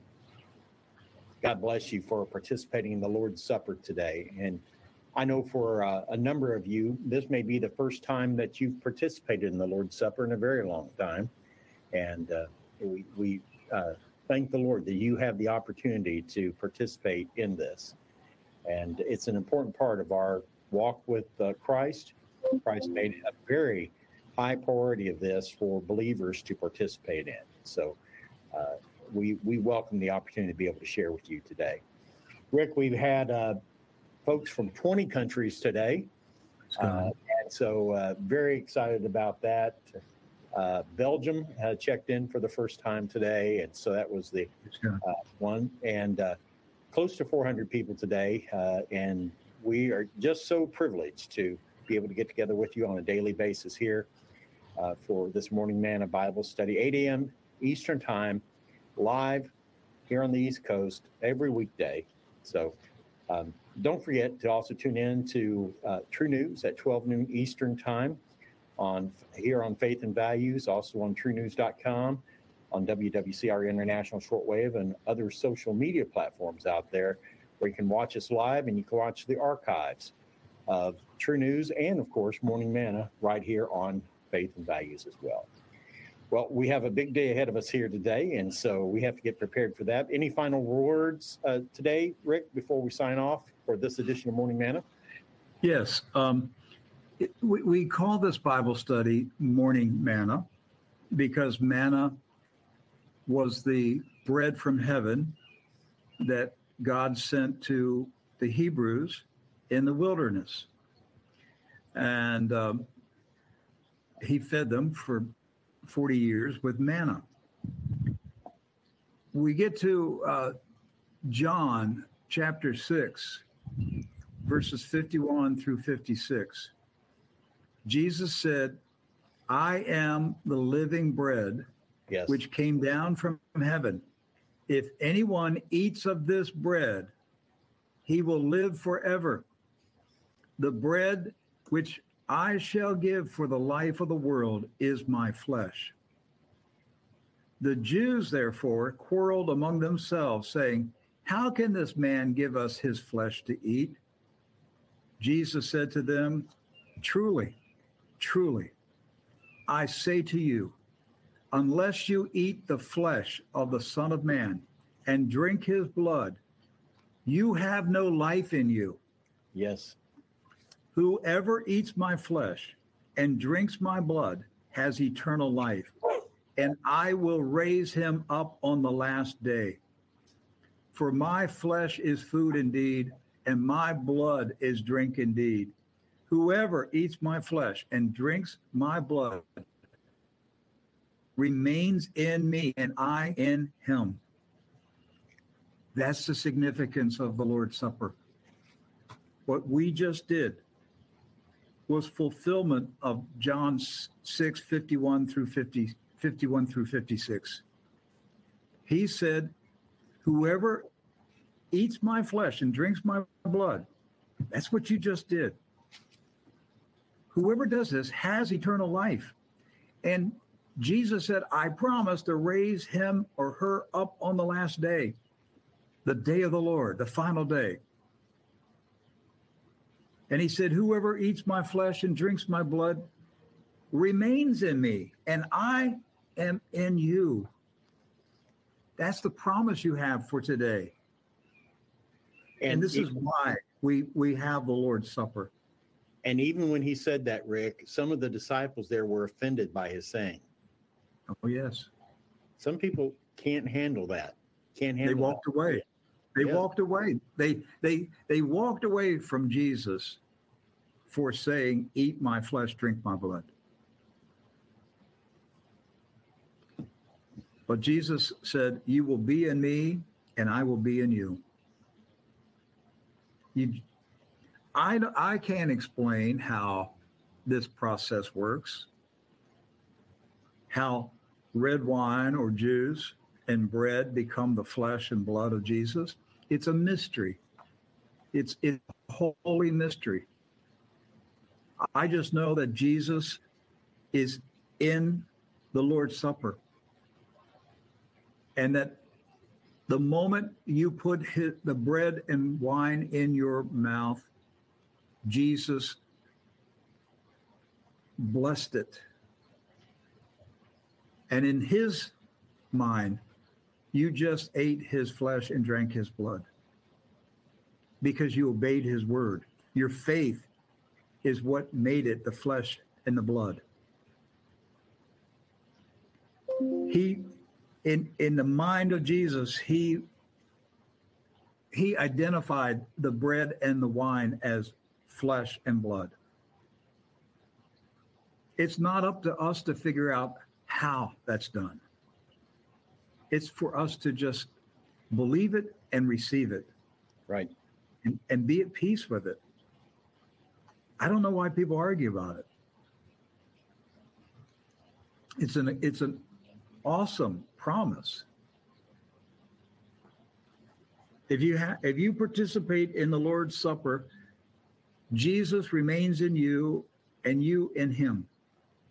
And you have a promise of eternal life on the day of judgment. When he comes back, you will be raised up. You will come out of your grave when he comes back. That's it for me, Doc. That's all. All right.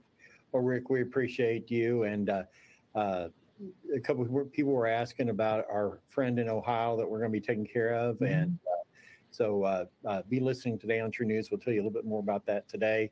But yes, we're going to be helping her out. So those of you that heard about that yesterday, we want to ask you to continue to pray about the situation, that everything comes together. And so, but we'll have more information today on True News about that. So, all right. Well, we want everyone to have a blessed weekend. Be sure to spend some time with the Lord this weekend. Get quiet before him, quiet enough where he can speak to you. Sometimes we're not quiet enough to let the Lord speak to us. So be willing to hear as well. So spend some time this weekend getting alone with the Father and letting him speak to your heart and tell you some things that maybe you didn't know before. So, and then you can join us again on Monday morning, 8 a.m. Eastern time here for the next edition of Morning Manna as we get into Acts chapter 22. God bless you, and we'll see you on the next edition of Morning Manna. All right, love you. See you later today. Have a great weekend. I want to encourage you this weekend, set aside time to be alone with your Heavenly Father. Make it an appointment every weekend. You should every day. But on the weekends, find a time that's just for you and him. And be alone, be quiet, get your Bible.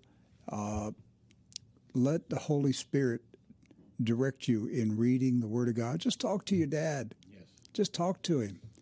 You don't have to do some big super duper religious prayer. Just talk to your Father. He is your dad in heaven, and he desires to have a conversation with you. And it's amazing what he will reveal to you. Just be quiet, be still, and listen to him. I can tell you, Doc, for me, often when I hear the Lord the most is very early morning hours when I first wake up, because isn't that true? The noise of the world has not set in yet. Yes. You come out of a sleep and you have not turned on the noise of the world. And that's a moment for the Lord to speak to you. And in the evenings, it's hard to turn the noise off. Yes. That you've been accumulating throughout the day. It takes a while, at least for me. That's right. But yeah, mornings are a perfect opportunity for that. We live in a high-tech society that produces noise. And that noise is a distraction from you and your Heavenly Father. You have to turn it off, and you have to set aside time to be with Him and to listen to Him. If you're unwilling to do it, He's not going to speak. It's just that simple. He's not going to speak over the noise. So turn off the noise and let Him know that you desire to hear His voice, and He will speak to you about the most pressing needs in your life. We love you. See you on Monday. God bless.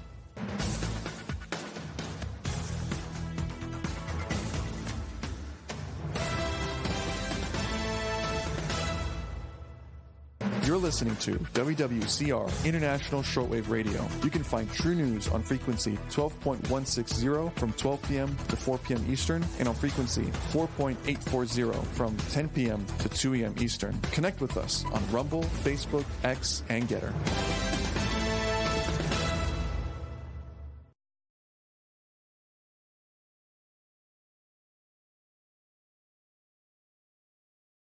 Hello, it is Ryan, and I was on a flight the other day playing one of my favorite social spin slot games on ChumbaCasino.com. I looked over at the person sitting next to me, and you know what they were doing? They were also playing Chumba Casino. Coincidence? I think not. Everybody's loving having fun with it. Chumba Casino is home to hundreds of casino-style games that you can play for free anytime, anywhere, even at 30,000 feet. So sign up now at ChumbaCasino.com to claim your free welcome bonus. That's ChumbaCasino.com and live the Chumba life. No purchase necessary. VGW. Void where prohibited by law. See terms and conditions. 18+.